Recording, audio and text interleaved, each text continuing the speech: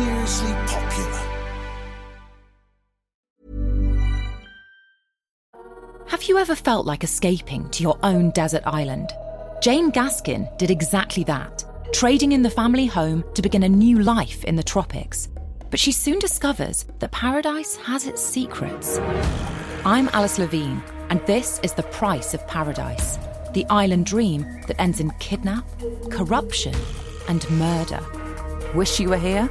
Follow The Price of Paradise now, wherever you listen to podcasts. Hey, it's Ryan Reynolds, and I'm here with Keith, co-star of my upcoming film, If, only in theaters May 17th. Do you want to tell people the big news? All right, I'll do it. Sign up now and you'll get unlimited for $15 a month and 6 months of Paramount Plus Essential Plan on us. MintMobile.com/switch. Upfront payment of $45 equivalent to $15 per month. Unlimited over 40 gigabytes per month. Face lower speeds. Videos at 480p. Active Mint customers by 531.24 get 6 months of Paramount Plus Essential Plan. Auto renews after 6 months. Offer ends May 31st, 2024. Separate Paramount Plus registration required. Terms and conditions apply if rated PG. After deliberating for about 2.5 hours, 33-year-old Josef Puszka was found guilty of murder. His story not believed by the jury. Judge Justice Tony Hunt, he did say he was glad that they didn't waste any more of their valuable time on Puszka's farcical story. From the team that brought you the trial of Lucy Letby, this is The Trial, Ashling Murphy. So, Nicola, we heard there just some of the coverage of yesterday's verdict. Now, for the Murphy family, yesterday marked the end of this awful, awful legal journey for them. They know for sure now that Joseph Puszka murdered Ashling on the canal path in January last year. And his defence was so flimsy at best that if this case wasn't so tragic, so awful and so senseless, it would have been laughable, to be honest. And in fact, his story that another masked man appeared on the canal bank that day and stabbed him 3 times in the stomach before then killing Ashling was actually called out, wasn't it, by Anne-Marie Lawler as cock and bull, as fantasy, and ultimately dismissed by the jury. Yeah, it sure was, Caroline. Today we'll talk a little bit about Joseph Puszka's lies, not just his lies to the police, but also his lies to the court. And we'll also talk a bit more about some of the defence, what they said, what they tried to get ruled out, before this trial even began proper. In particular, we'll explain a lot about the pre-trial, the legal arguments, and what his defence team, led by Michael Bowman, didn't want the jury to hear. We are going to talk you through all of that today, and we're also going to find out a little bit more about what the atmosphere was like in Tullamore after Ashling's murder. We heard in court quite a lot, didn't we, about this febrile atmosphere in the town. People were angry, they were scared, and while we know now that the Gardaí knew fairly quickly that they had their man in the hospital in Dublin, the public didn't know that. Welcome to episode 10, The Killer.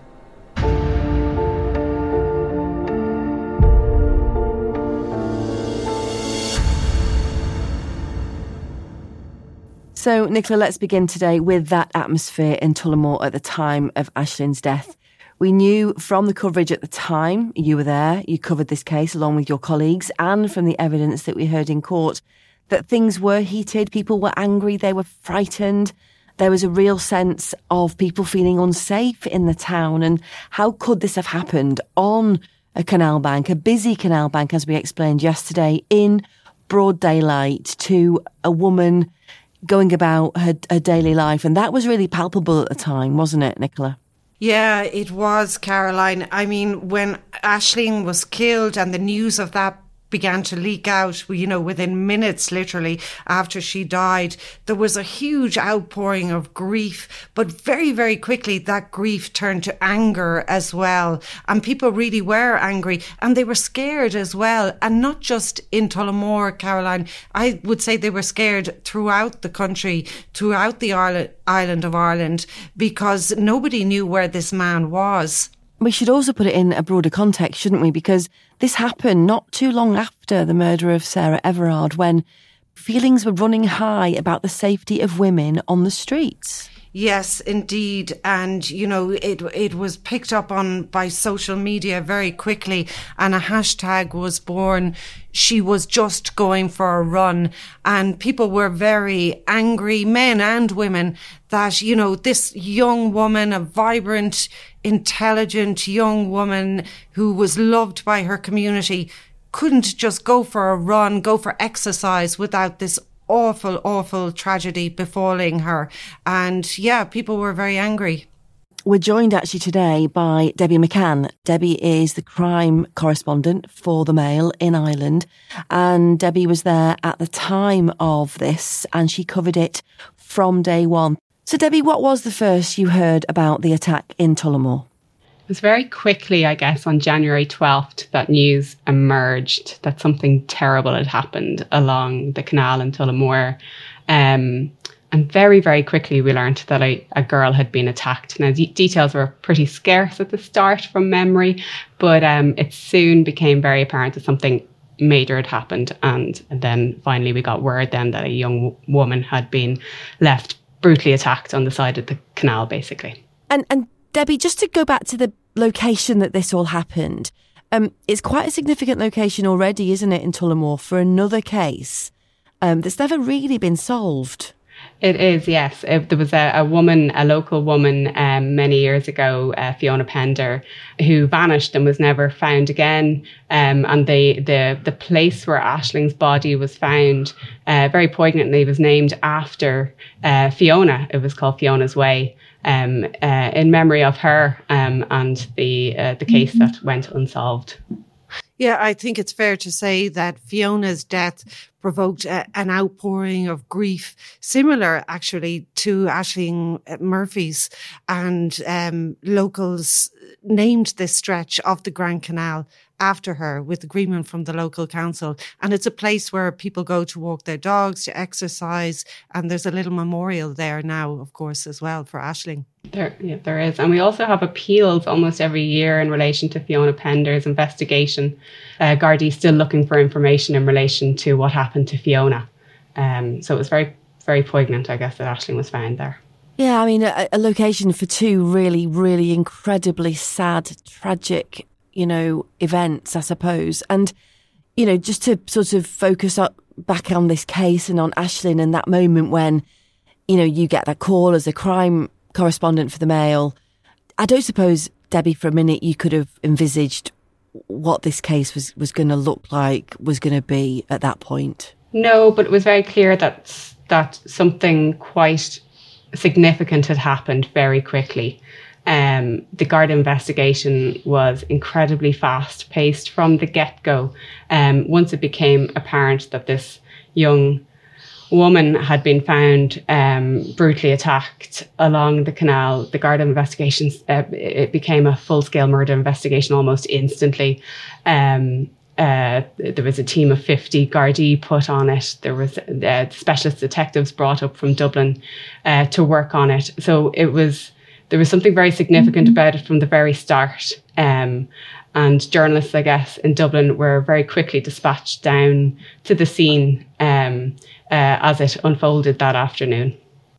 And then alongside this very fast investigation, there was this huge outpouring of grief, wasn't there, Debbie? There was, almost instantly as well. There was such shock and revulsion at what had happened, that something so random had happened to such a young woman that I guess many people could see in them, just going about daily life like any of us did.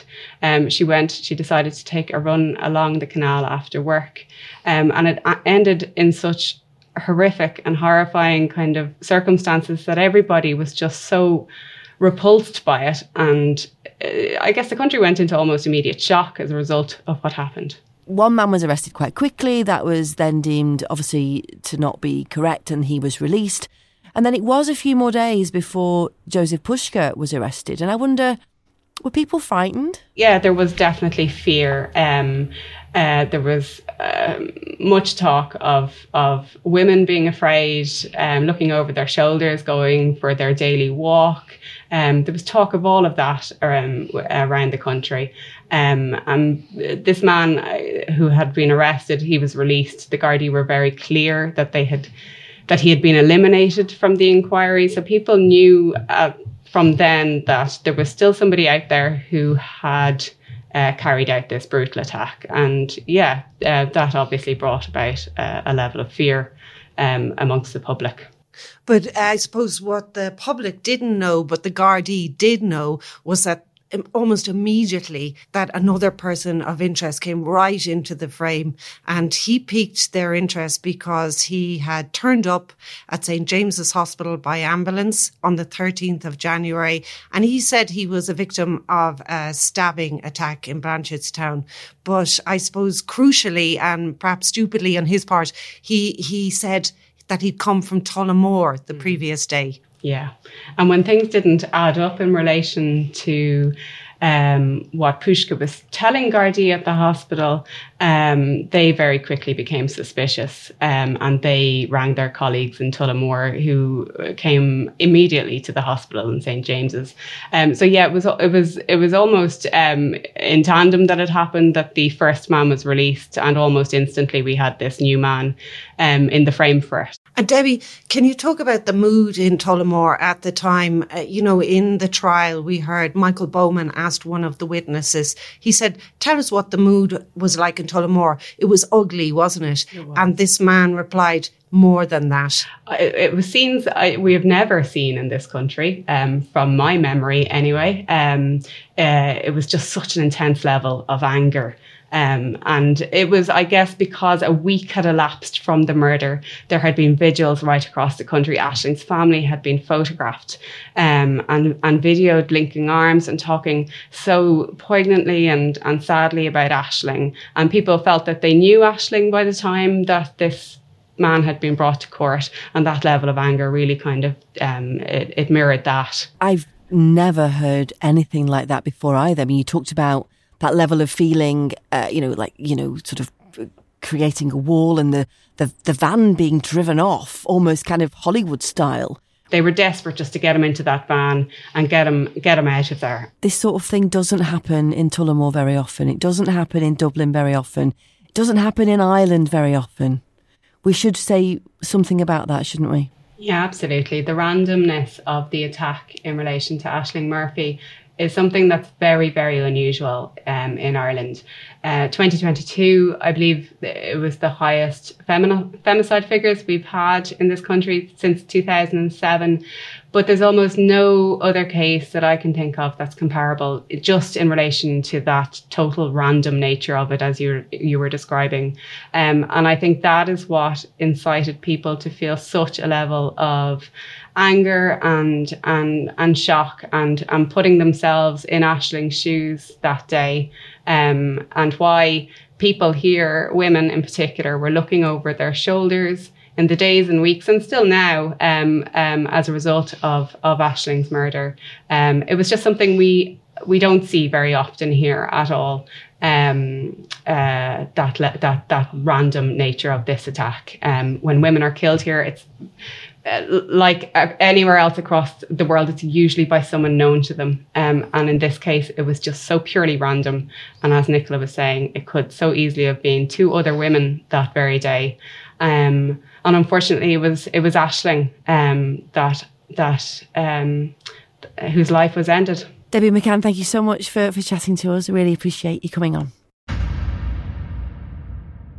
So we also wanted to chat today, Nicola, didn't we, about the legal argument. Now, just to put a bit of context around this is what was happening in the days before this trial started. So before the trial started, there was 2 weeks where the jury were not in court, the barristers were in court, and the defendant was in court, but the jury were not in court.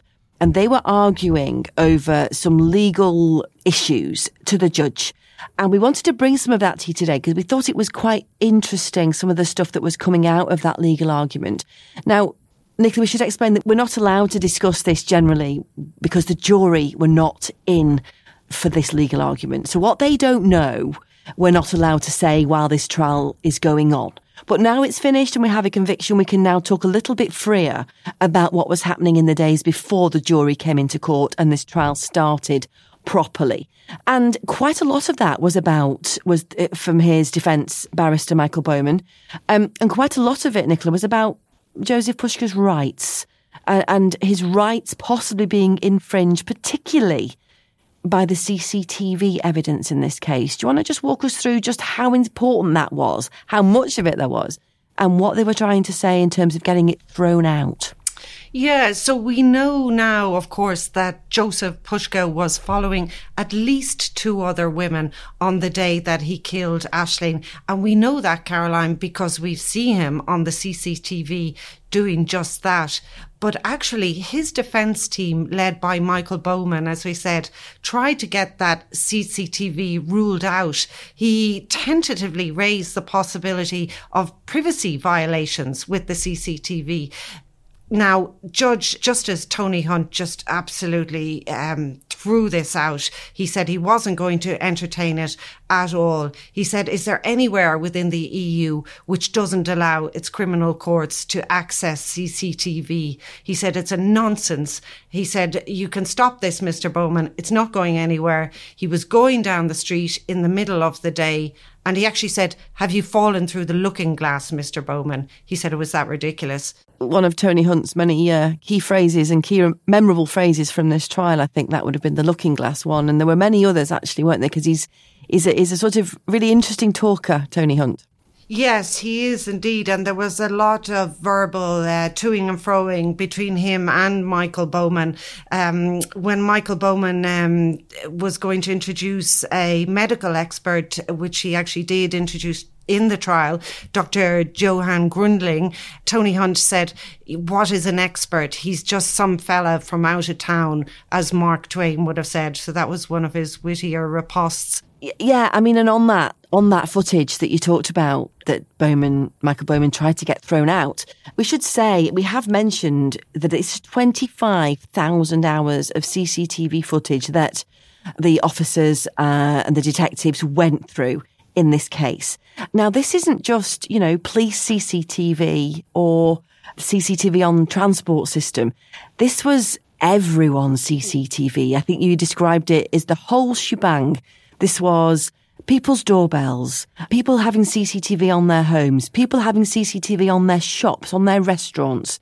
This is everything that was covering the town. And that, on the few days that I was in the court for the legal argument, that was the point that Michael Bowman was making, that Joseph Pushka wouldn't know he was being captured on CCTV because he wouldn't know that people's doorbells or their own private CCTV was picking him up.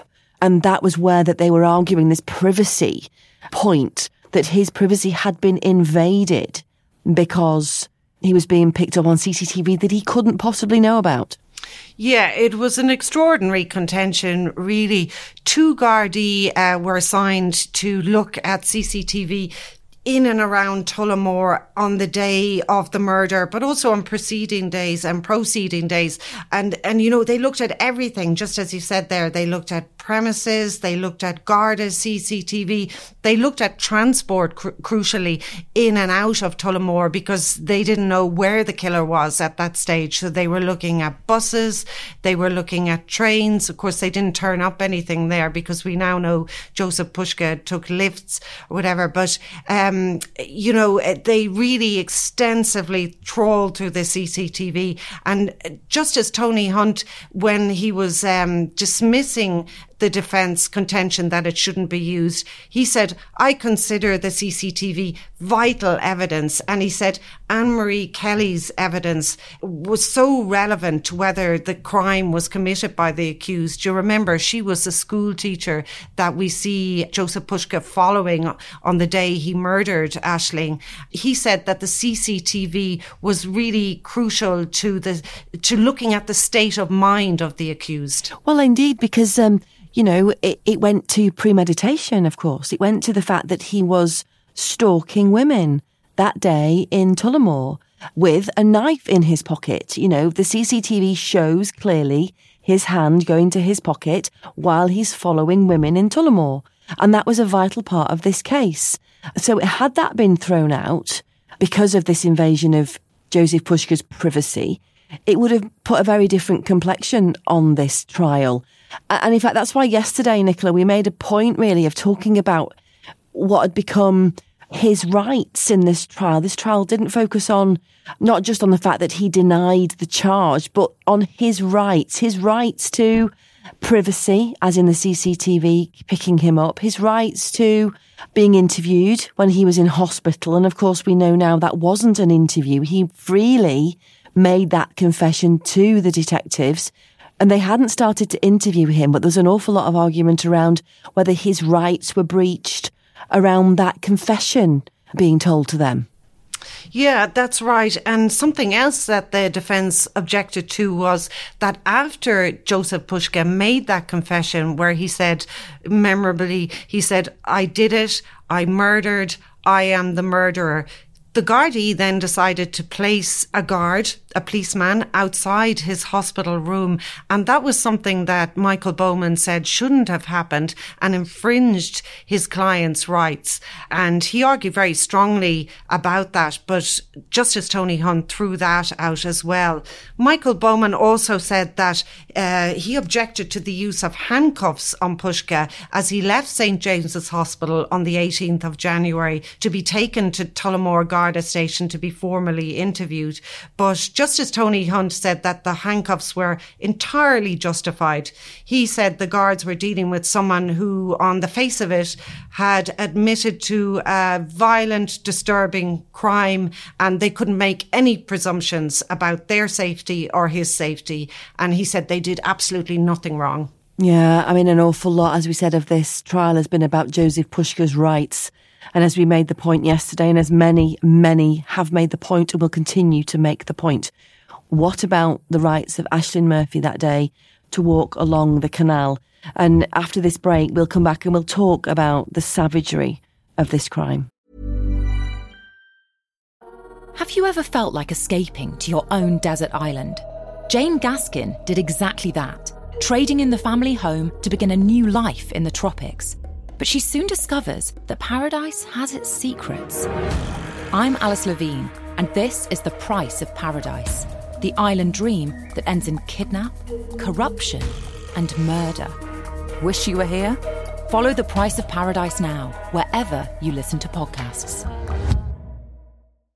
If you're looking for plump lips that last, you need to know about Juvederm lip fillers. With Juvederm Volbella XC and Juvederm Ultra XC, your lip look, whether it's subtle or bold, can last up to 1 full year with optimal treatment and no additional maintenance. Find a licensed specialist and see if it's right for you at Juvederm.com today. That's JUVEDERM.com. Add fullness to lips in adults over 21 with Juvederm Volbella XC or Juvederm Ultra XC. Do not use if you have severe allergies or a history of severe allergic reactions, or if you're allergic to lidocaine or the proteins used in Juvederm. Tell your doctor if you have a history of scarring or taking medicines that decrease the body's immune response or that can prolong bleeding. Common side effects include injection site redness, swelling, pain, tenderness, firmness, lumps, bumps, bruising, discoloration, or itching. As with all fillers, there's a rare risk of unintentional injection into a blood vessel, which can cause vision abnormalities, blindness, stroke, temporary scabs, or scarring. For full, important safety information, visit Juvederm.com.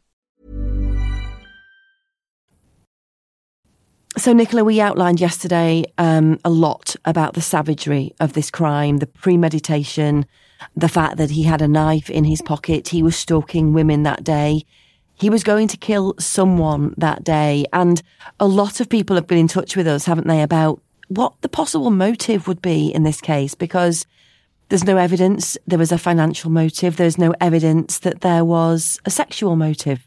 Obviously, the defence was not that he did it, but that he was disturbed in his mind or anything. It was that he hadn't done it. So there's been no real talk of motive up to now, has there?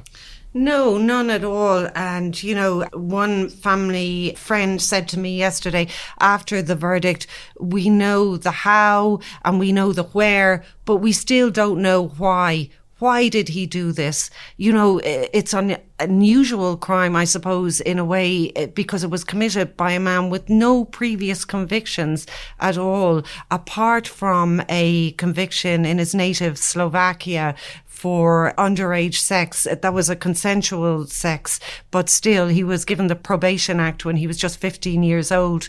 But apart from that, nothing, no previous record at all. So his motive remains unknown, and I suspect only he knows that. Yeah, I mean, I was really pleased earlier to be able to chat to Dr. Ciara Staunton. Now, she is from University College in Cork. She's a doctor of psychology, a forensic psychology, and she managed to spare a few minutes earlier on to chat to me about what she thinks about the case and what his possible motivations might be. You've been watching this case. What have you thought about what you've seen in this trial so far and how it links to your expertise? Well, when Ashling's murder happened in January 2022, it was kind of on foot of the murder of Sarah Everard the year before, so that had really kind of propelled, again, this violence against women into the spotlight. Sadly, violence against women is always there, but it tends to be hidden behind closed doors because it happens between people who know each other. So it doesn't necessarily generate the same media attention as the case that Sarah Everard did. And then not long afterwards, we had that murder of Ashling Murphy here. So that really, I think, catapulted it onto the main stage, because here we had another example of a seemingly random, senseless, violent act in broad daylight. A young, beautiful girl going about her day-to-day activity, something we can all do, we can all relate to, should be able to do without feeling fear. And yet, as women, we know this taps into this unconscious, consistent fear that we all live our lives with. It's ever present, it's omnipresent. And those two cases, I think, really brought that to the fore. And it's been useful in that way in terms of carrying on that conversation and adding to the debate around gender-based violence. It would seem to me, I don't know, we're not aware of previous convictions, we're not aware of other issues that have happened in this man's life that have prompted this, but would that have been the first time he'd have just got on a bike and decided to put a knife in his pocket and go and find a woman to attack? Highly unlikely, I would say. So it's highly unlikely that he got up that specific morning and decided that specific day that this was how the day was going to unfold for him. So for me, certainly those kind of murderous thoughts or homicidal ideations would have been present. So we know from homicides that while most homicides appear spontaneous and random or in the moment, there are others which are premeditated. And all the behaviours around this specific case that came out in court and on that day would indicate to me that there was certainly a level of premeditation. So while he may not have intended to go out and kill somebody, he certainly had ideas or thoughts or fantasies even around harm. And that's borne out through those behaviours. So cycling around. So when you observe people based on their behaviours alone, this is what I teach my students, you're missing a trick, because you don't know what that person is thinking or what they are feeling. So to all intents and purposes, CCTV footage might just show a guy cycling around on his bike, whereas I'd be asking, what is he thinking? What is he looking for? What is going through his head as he is cycling? And then the evidence that we see by those two other women was he did not have good intentions. So in a split second, he had his opportunity, but he had been looking for that opportunity. That's the difference. One of the things that some people have been asking during this trial and subsequently as well, is just why. There doesn't appear to be a sexual motive. There doesn't appear to be a financial motive. He didn't know Ashling. So people have questioned the motive. Now, you mentioned earlier on about sort of the motive in itself could be just the violence, the power, the knife. Could you walk us through that a little bit? Certainly, yeah. I mean, people are always keen to understand motive as if that gives us some deeper understanding as to why the individual has taken the life of somebody else. There is always a motive, but that motive is usually hidden to the rest of us. Only Joseph Puska will really be able to articulate what that motive was. He may not fully understand it himself. What I can say is that even though there was no evidence of a sexual assault, that doesn't mean that there was a sexual component to the crime. The use of the knife, the level of violence perpetrated, it's that level of control which could have been a sadistic impulse on his behalf, which is arousing to somebody who has a sadistic sexual impulsive nature to their character. The use of the knife, certainly, there could be elements of pathology there in terms of a paraphilic interest in picarism. Picarism is the sexual gratification through the pinpointing or the stabbing of the flesh. So these things are sexually gratifying to individuals. So again, while there may be no evidence of a sexual assault, everything around that crime indicates to me a level of control and power that was unnecessary if the motive was just to kill.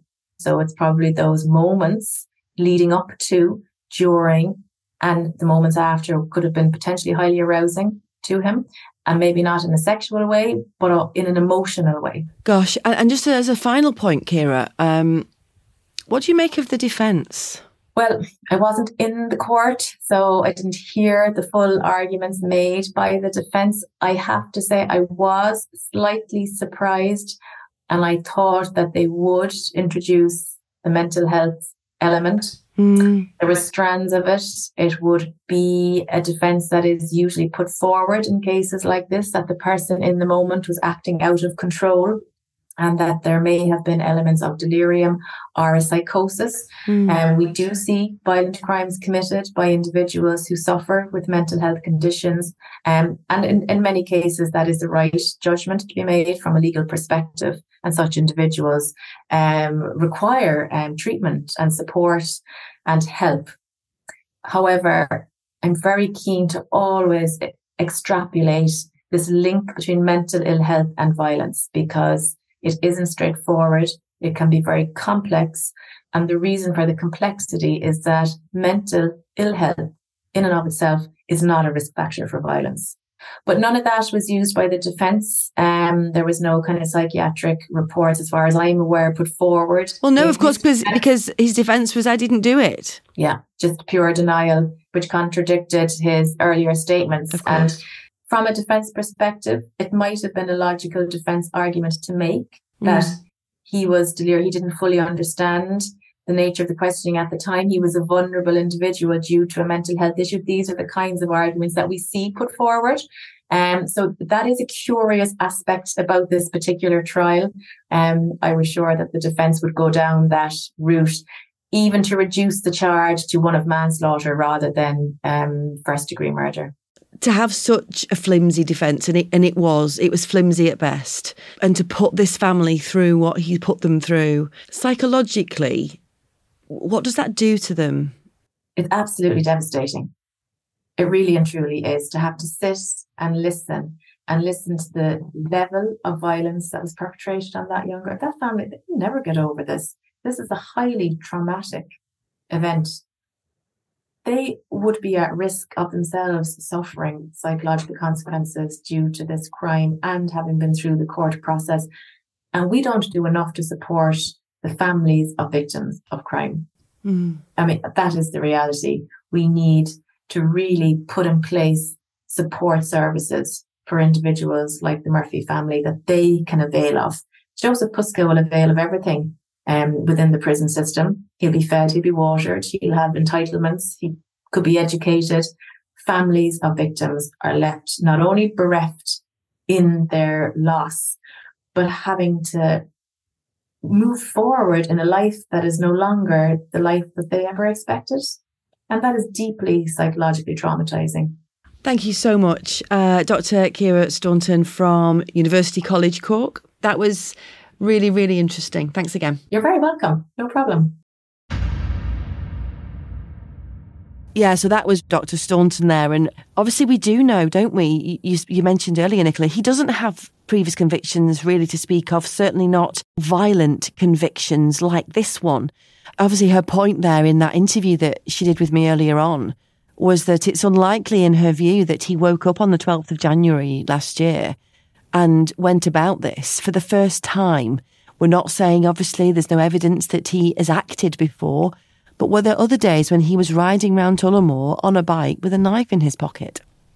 Yeah, I think undoubtedly there were, Caroline, and Garda sources have told me that he was known to cycle around Tullamore. He visited a casino there, a gaming arcade on occasion, and he was not working. He was unemployed. He said he had slipped a disc in his back. So he was out and about mooching around, or aimlessly meandering, as Anne-Marie Lawler for the prosecution put it. So I think there's no doubt that he had been doing this before, and this was the day that he struck. Yeah, he had the opportunity because obviously Ashling was on that canal on her own in that moment, and that's when he attacked. We should end today with just a bit more about what we were aware in the during the trial, and we made reference to it actually in the podcast, that he appeared one day without his usual bobble in his head, but he also had no shoelaces that day, and we know a bit more about that now, don't we? We do, yeah. So last Wednesday week, court convened as normal, and Justice Tony Hunt came into court and took up his place on the bench, and Michael Bowman jumped to his feet and said, "I'm sorry, the defendant won't be here today." And this didn't go down well with the judge at all. And he said, "What do you mean he won't be here?" And he said, "He's sick. There's a sick note from Clover Hill Prison where he was being held on remand." It transpired that what in actual fact happened was that Pushka was to give evidence that day, and the night before he attempted to harm himself. Police source told me that he took some medical gauze and put it around his neck. Now, prison officers moved quickly to stop him, and there was no serious harm caused to himself by himself. But from then on, he wasn't allowed to tie his hair back. He wasn't allowed the shoelaces, and 2 prison guards were put right up beside the dock where he sat with his translator to watch him at all times.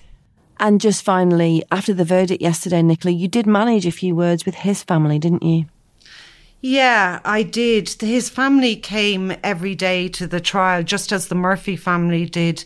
And his mother and father, his wife, his cousins, his 2 brothers, about 12 members in all could be seen there on most days. And I spoke with them after the verdict. I spoke with the women. His wife was too upset to speak with me. She was doubled over crying. But his cousin told me that Joseph Pushka was a good man, he was a good husband, and he was a good father. And I asked her, "Do you think he killed Ashling Murphy?" And she said no. But she didn't look me in the eye when she said it. She looked at the ground. So that's it for today. We're back next week with more on this case ahead of the sentencing of Joseph Pushka, which takes place next Friday. See you then.